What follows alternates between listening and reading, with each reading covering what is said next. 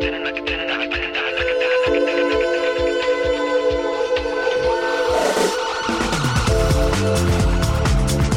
welcome to New Hope Underground.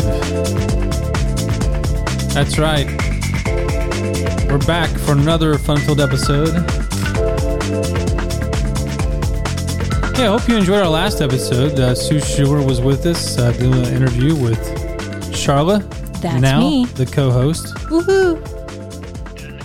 And it was good. I had a lot of people tell me they listened to it. And Well, of course it was good. Of course it was good. It's New Hope Underground. What do you expect? But we are going to have Sue on again.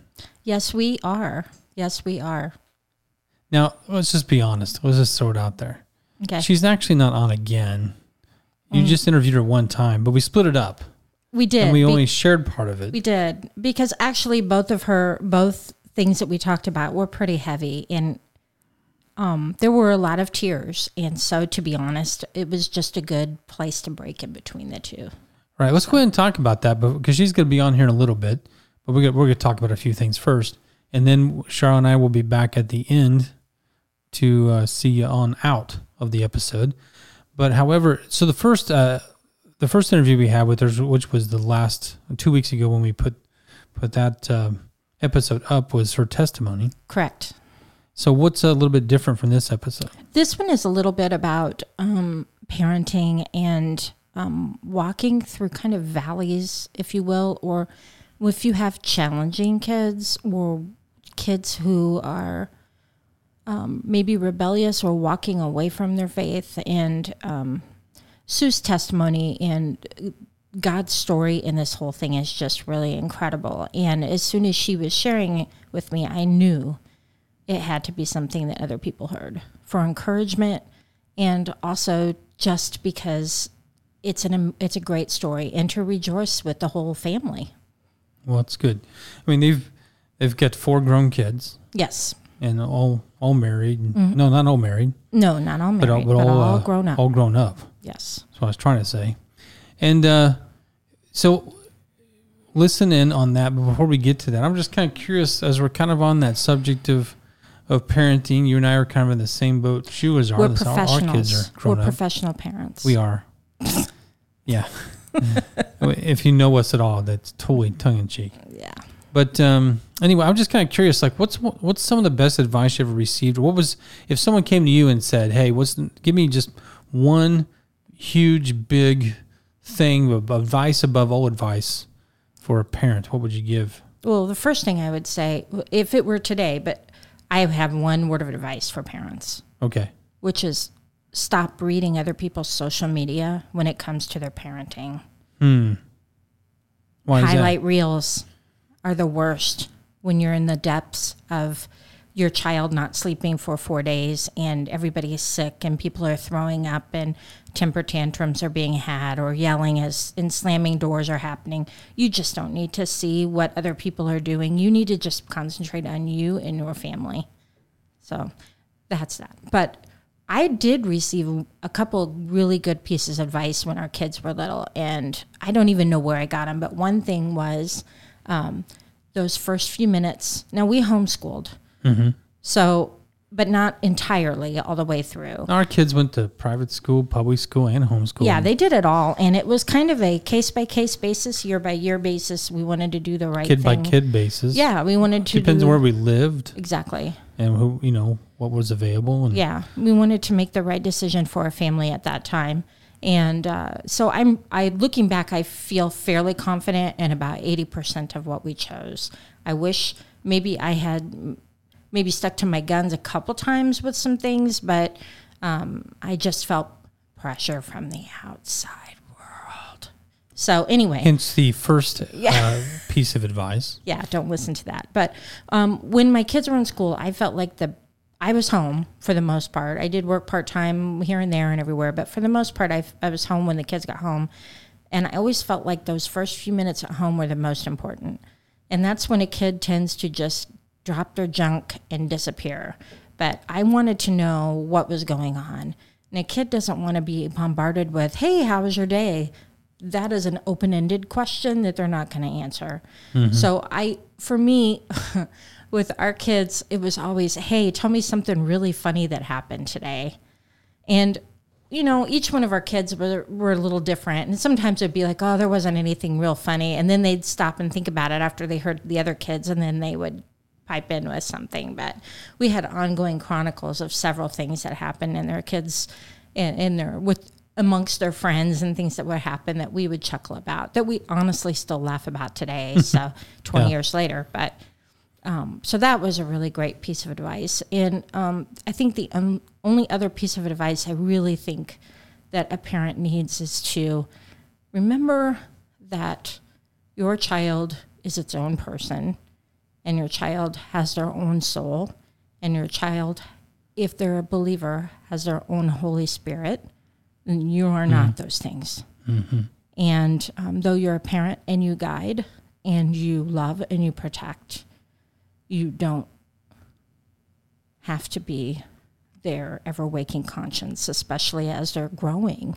You need to guide them and help them make decisions, but they're still their decisions in some things. I mean, I'm not talking, you know, having a 10-year-old decide they want to go do something ridiculous. I'm not talking about that. I'm talking about sometimes you let your kids make a bad choice. Right. Because they don't see the consequences, but you know.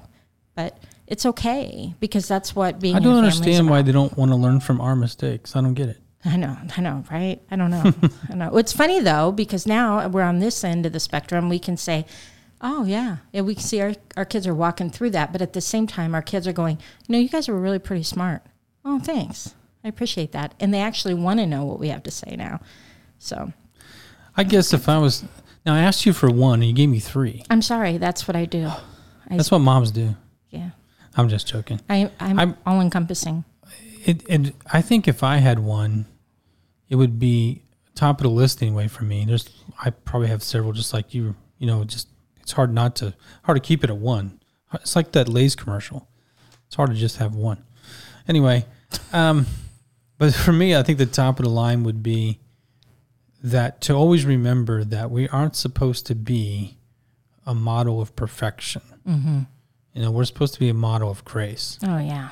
To our kids. And they need to learn how to, they need to learn grace from us by our apologies to them when we mess up.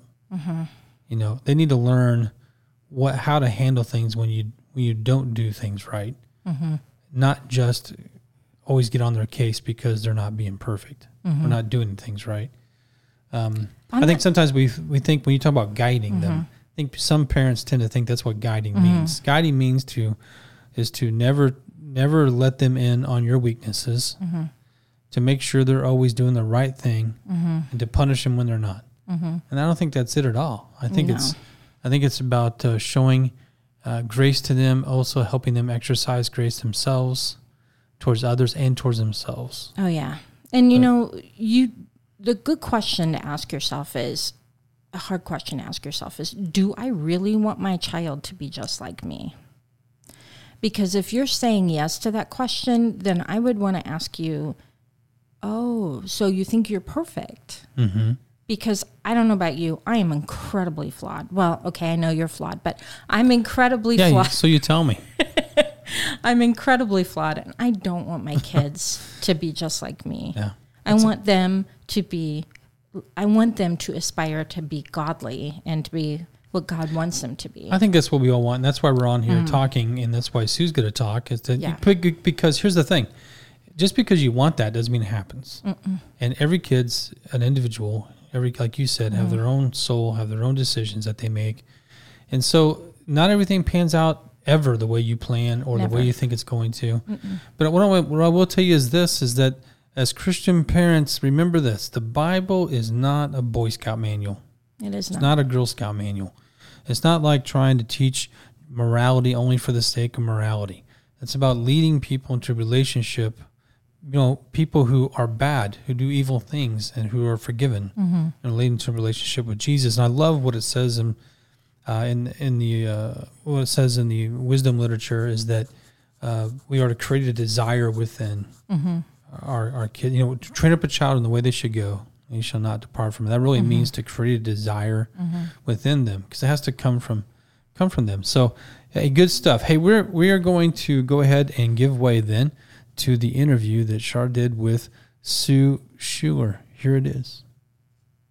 Welcome to the Spotlight. And again, I have with me Sue Schuler, who is a longtime member of New Hope. And I wanted to talk to Sue a little bit. I know there are many families who struggle with children who kind of go their own way in your family when it comes to your faith. And it's a struggle. And I know that Sue has been very open, and you've been very open in sharing a little bit of your struggle with that. But your story has a really happy ending, and I think it's a wonderful thing to be able to encourage people to not give up and to keep praying and to love your kids no matter what. Even if they never come full circle, you're ready and you're prepared to love them no matter what, just where they are. But like I said, your story has a different ending, and I'm so excited for that. So could you, or would you mind sharing your story? Okay. Well, as I've said on another time that I was here, we have 4 kids, and 2 boys, 2 girls. Our family's kind of unique that we had 2 boys and then this big gap and 2 girls.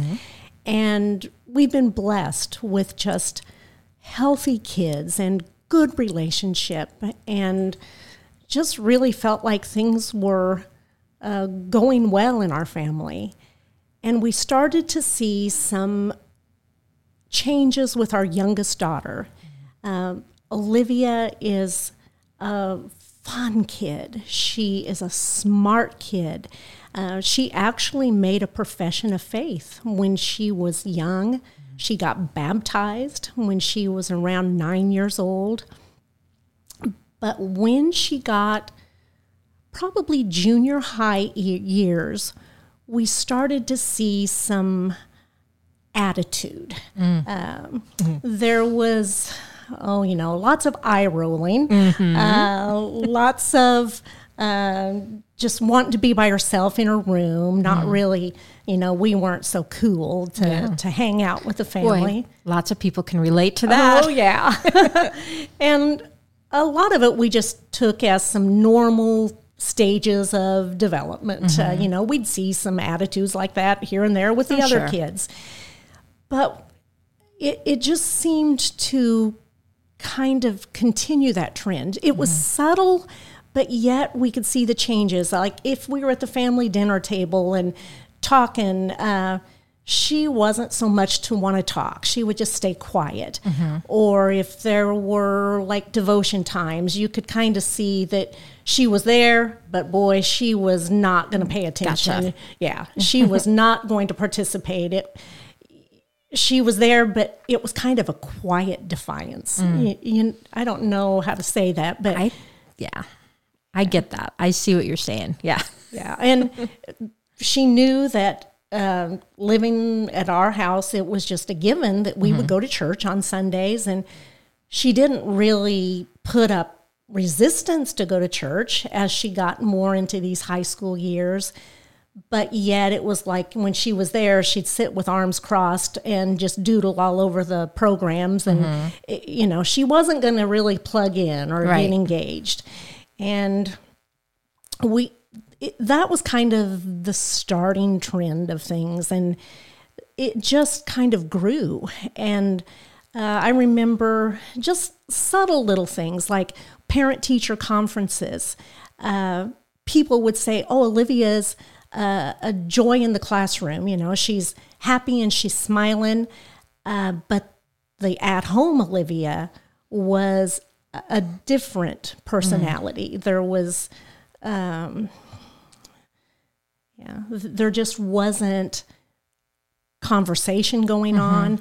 Anytime you would start to try to talk, she felt as though she was being criticized or, it just got really, really awkward. I also remember one of the teachers saying something like they had an assignment where they had to debate an issue. And they said, I was shocked at what Olivia's stance was, knowing the family. She would tend to be kind of antagonistic and take the view that was not maybe the godly Gotcha. view of things, you know. So it just started, and that trajectory got worse and worse and worse. She was always a good student. She had a job. She did great in her job. In fact, my husband especially jokes that we loved the Steak and Shake Olivia. She was a waitress, and you'd go in and she would be smiling and happy. And but then when it was the at-home Olivia, it was maybe a different story. So things continued to fall apart as far as our relationship. And we, during that time, it was really, really hard. And I honestly was kind of like on a roller coaster. I would sort of blame myself. Sure. Like, was I too strict? Or was I not strict enough? Right. I should have done more with family devotions. Or, no, maybe I did too much with trying to do scripture. Or, you know, I should have said more. Or, no, I should have stayed quiet. I shouldn't have let her get a phone. I shouldn't have done social media. I should have monitored it better. It was just, and some of those things are true. And like, I blew it. I lost my temper. I raised my voice. I would beat myself up. Sure.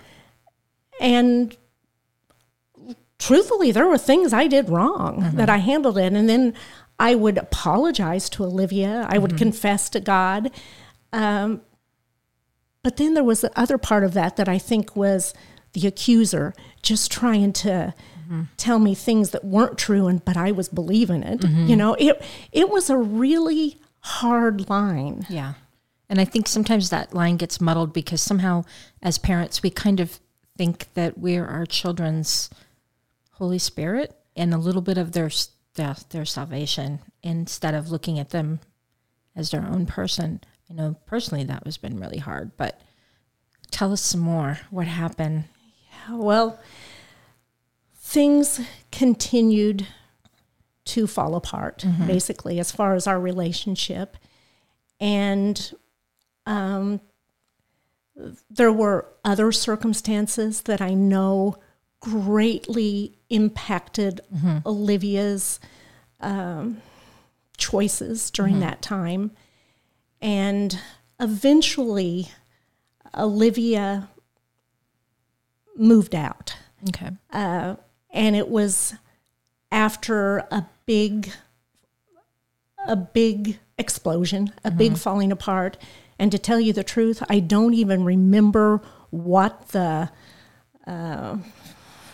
circumstance was, but there was a big disagreement, and Olivia left the house and said she was never coming back, and left with basically her backpack and a few things that she could grab.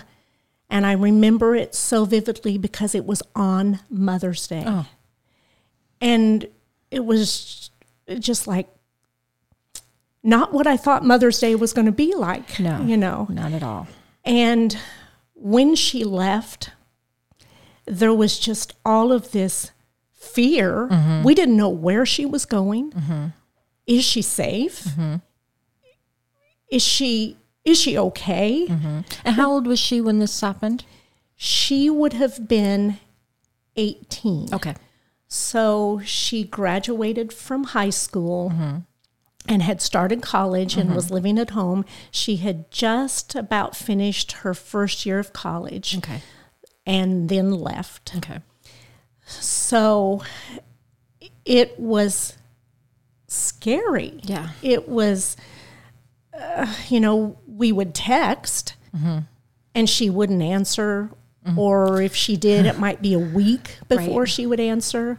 I was able to find out through our daughter, who is within about a year and a half of her age, our daughter Grace, knew where she went, and I was able to find out that she was staying with a friend, and that she had shelter. You know, she was safe, but there was a long period of estrangement.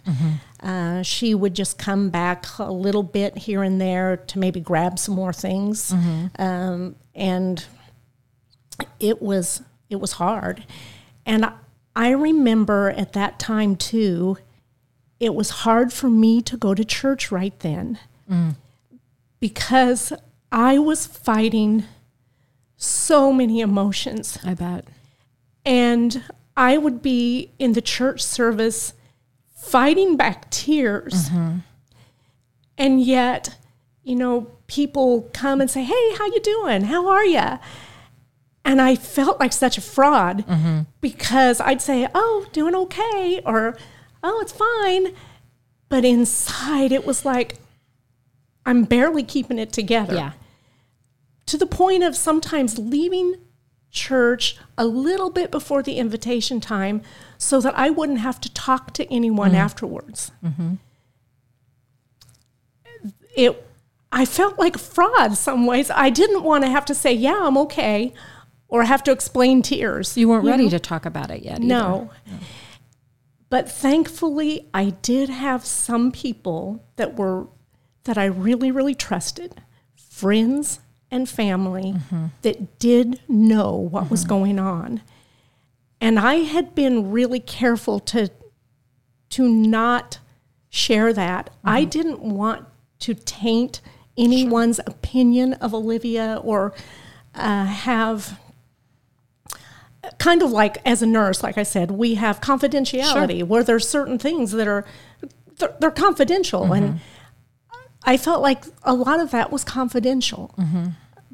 But thankfully, I had some friends and some family that were aware that I could be real with and tell them, you know, and praying, just praying for Olivia, for the Holy Spirit to draw her, to open her eyes, to open her ears, to just be softened to God, because that I knew is what she needed. And like you said, not to be the Holy Spirit. That's such a hard lesson for us. Oh my goodness, it was so hard. I had this illusion that I had control, that it was kind of up to me, kind of like you said, with I needed to help the Holy Spirit out. You know, God needed a little help from Sue here. And when I really realized I don't have any control, this has got to be Olivia's decision. It was freeing, and yet it was scary too. Oh, I bet. Because it was out of my hands. Because there were no knowns. You didn't know what your relationship would be like in the future, if there would be a relationship. You didn't know if she would ever come back to want to be a part of God's family, if she would just walk away from it there was too many unknowns. Right. It was hard. A lot of nights you lay in bed with your mind just going everywhere, you know, thinking of worst case scenario, and then the open-endedness of it. When would this end, or would it end in a way that we hoped for? So about a year after Olivia moving out, you know, she had started to text a little more often, and we started to have a little more interaction. And actually, I know this is a little off course, but I remember also another emotion I had during that time. When she had left, at first there was just this fear and this unknown, but after a period of time, there was almost this sense of relief, because now there wasn't the constant tension in the house. Yeah. You weren't walking on eggshells as far as what I might say that could set things off, that was totally misunderstood. And then there was that guilt feeling of, I feel bad that I feel glad, that some of that tension is gone. Right. And I don't know if that's just a mom thing or if it's just a female thing, but I did feel kind of bad at having this sense of relief that she was gone in some ways, because it made for less turmoil and strife around the house. So, and you kind of were, well, your home was kind of peaceful again. You had a place of on this earth as safe haven again, where you could kind of just be Sue again. Right. Yeah. And not have to guard everything I said. And so switching back then, Olivia at this point has been gone for about a year. And we got news from Liv that she was pregnant.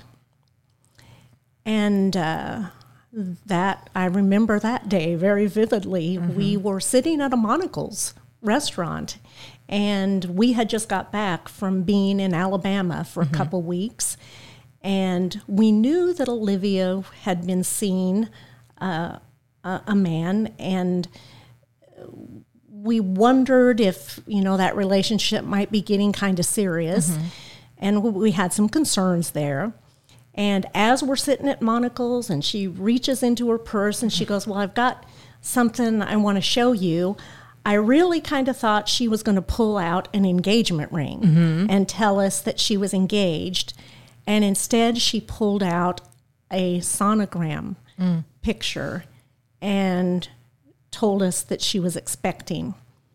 And I did not see it coming. I mean, I should have. I mean, we knew her choices were going to have some consequences, but it did shock me. And it was not funny at the time, but looking back, it's kind of funny. Almost immediately after she pulled out the sonogram, there was just this pause of, how do I react, And about that exact time, the waitress comes to the table and says, how are things here? Everything okay? And, of course, she's referring to the pizza and the salad and the drinks. And I'm wanting to say, no, things are falling apart. Her timing was unbelievable. But basically, we told Olivia, we are here to support you, to help you. And at that point, she was still pretty distant.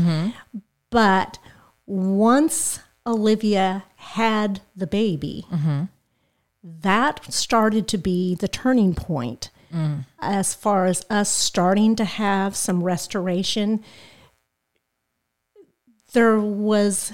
She needed that extra support. And I feel like as the baby came, that started to turn things. Olivia's heart started to be softened some. And I think she appreciated some of the grandma advice. And, excuse me, after Andrew was about a year old or so, she went to a small little church that was in the town that she was living in. And she eventually started going to a small group and attended that church pretty regularly.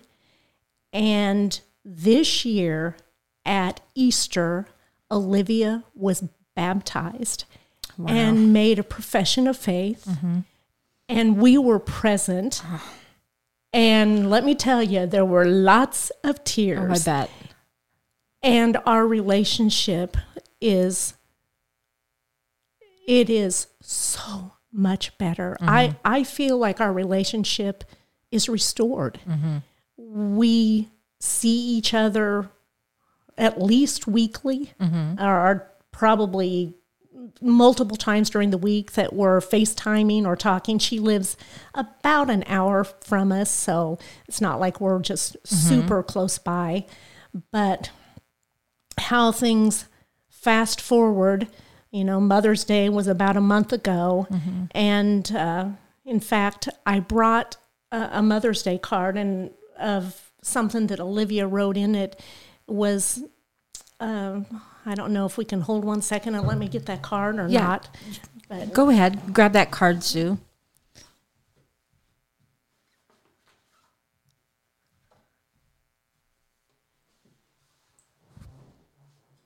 so on the bottom of the Mother's Day card, I'm going to cry. She wrote, "Thank you for everything. I'd be lost without my mama. Aw. Love you forever, Olivia."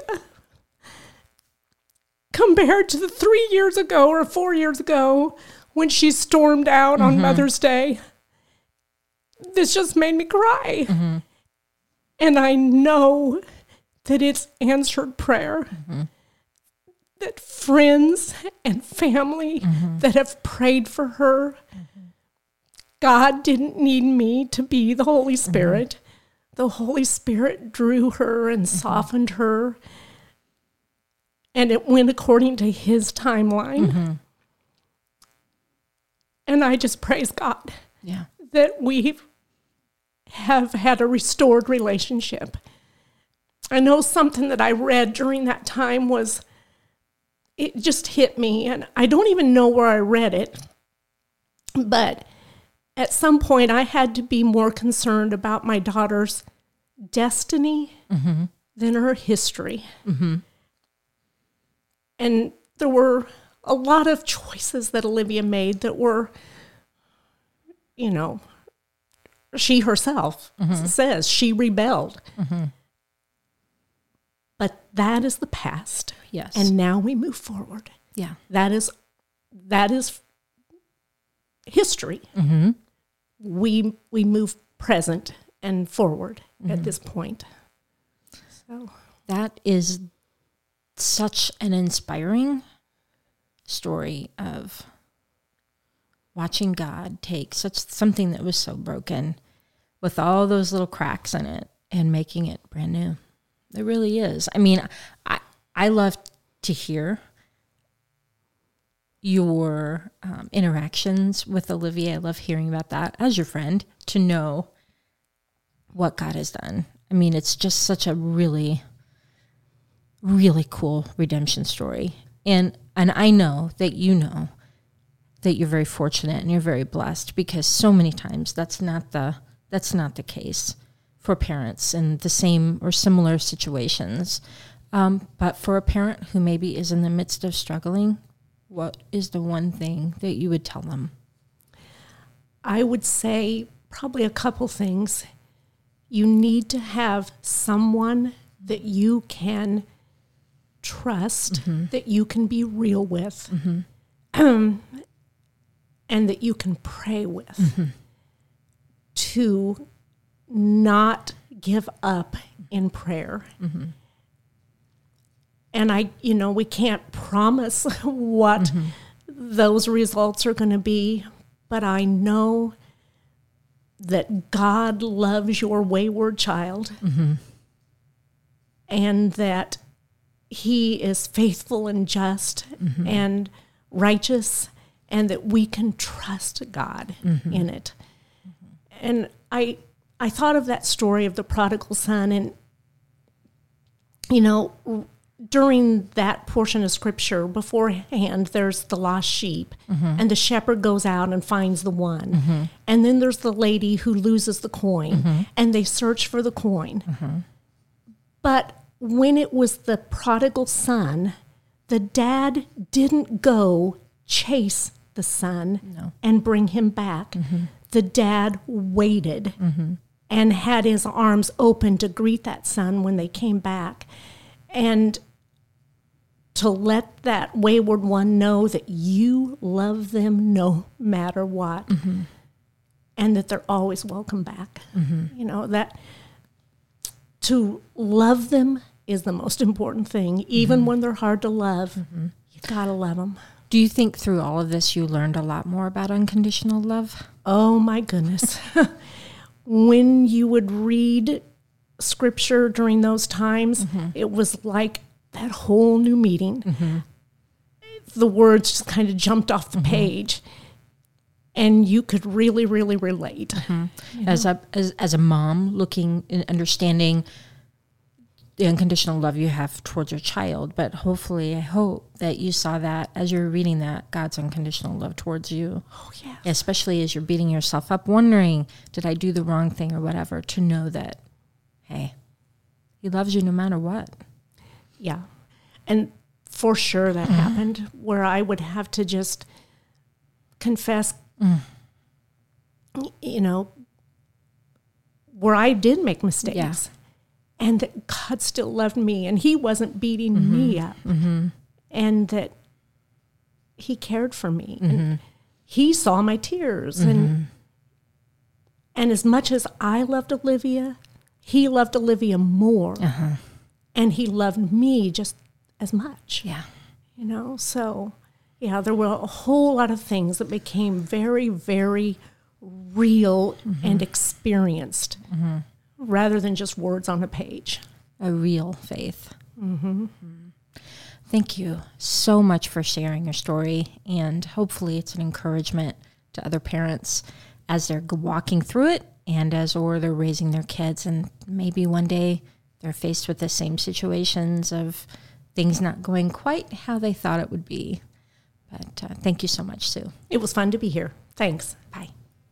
Hey, that was great. Thanks for listening. I see you had a lot of good things to share. Sure you had a good time with that. Oh, yeah. Oh, yeah. But as we kind of close, I've got some shout outs I want to do here in just a little bit, and I'll explain what those are in just a second. But Char's going to give you a book recommendation. This is, we don't do this all the time, but here's a good recommendation for those of you who love to read, unlike me. I read when I have to, kind of thing. But for people who love to read parenting books that you just think this is helpful, she's got one really good one. Yeah, I'm not a self-help book person, but and I'm really not a parenting book person, other than outside of, growth milestone, things like that, what to expect. But I did come across a parenting book I've actually written by a gal who I followed her blog, maybe 15 plus years, and I've watched her grow, and I watched her walk through many of the stories she shares in her book. But the book is called Love-Centered Parenting, The No-Fail Guide to Launching Your Kids. It's by Crystal Paine. And honestly, if we were to write a book, Darren, you and I, this would be the kind of book we would write. Now, how do you spell her last name? Paine. Okay, there you go. Crystal Paine, Paine, Yes. in case you want to look it up. Yeah, it's a great book. It's all about grace. It's about pointing your kids to Jesus. It's about not trampling on your kids, all sorts of stuff. It's so practical, and honestly, the best book I've ever read. What's the name of it again? Love-Centered Parenting, and it's for everything from little kids on up to probably applicable for adult children. So there you go. So that's great. Hey, we're going to give some shout outs before we leave here. Shout outs are something we're going to try to do more often. They're basically just, hey, noticing people behind the scenes, because New Hope Underground is about our church behind the scenes. So noticing people behind the scenes, sometimes out in front of people, if you will, but are doing some incredible things for the sake of serving other people. So we just had this youth conference. There was like a lot of people involved in that. The whole youth staff put it on, and like over 100 kids came, I think. But there were people who volunteered to be group leaders who had never been group leaders before with That's youth. amazing. There are some people, I can't even get into names because there's so many of them. They were also provided host homes for these kids to kind of stay, so they kind of got away from home a little bit for a couple of days during this youth conference. And there were some who were actual leaders for the prayer walk that they did during the conference. That's a really special event for the students. And there were each the prayer walk has different stations. They had to have people at every station, and they had to put the rooms together and so just incredible. I want to give a special shout out to Samantha Clausen, who put a lot of that stuff together on the back end for the prayer walk, and she did a fantastic job from what I understand. Wasn't there to attend, but I'm just saying there's so many other people it's hard to name. Of course, our youth staff, Aaron Golden and Bethany Berry and Kelly Altman and Logan Arney, and there's and Antonio Munoz and Ben Wiltsey. So there are a lot of youth staff from all three campuses all coming together for this youth conference. And there are a lot of volunteers. And we'll just say thank you, thank you, thank you, thank you. Also, we're getting ready to send 31 people to Indianapolis for the Mission Indy. And we've got some leaders I want to give a special shout out to some people who did some extra work on our not only leading the trip, but doing work on our Burger Bash. We had Sturkey's Burger Bash last Sunday as a fundraiser for that trip. We raised over $5,800 in 2 hours. That's amazing. It was really incredible. And John and Patty Tynan did a lot of work there. Kevin and Tammy Stewart. And there are a lot of other people who were working, that's for sure. We've got 31, and Tynans are kind of the trip leaders. But there are 31 people going to work in the inner city of Indianapolis on July 10th, so be praying for them. Also, I just want to appreciate all the people. And again, I wish I could just sit down and just list all the names, but there's too many that just say encouraging things to each other. I've heard conversations of people encouraging other people on a Sunday morning, or just out in the parking lot or in our offices, or out in the coffee shops. But the thing that just really has struck me, because it's a personal experience, is the fact that it's amazing how many texts and messages I get, and also people just stopping to talk to me about it after a sermon on a Sunday. They're just so encouraging. This church goes way beyond than just saying, "Hey, good sermon." People really tell me, "Hey, what that means to them," and and so forth. So I just want you to know that really is encouraging. Sometimes you kind of wonder if anybody's listening. So that's just really cool. I'm just being honest. So good stuff. And we just want to say thank you so much, and keep serving the Lord in those capacities. And come back in 2 weeks. We'll be back, won't we? We will be back. We will be back.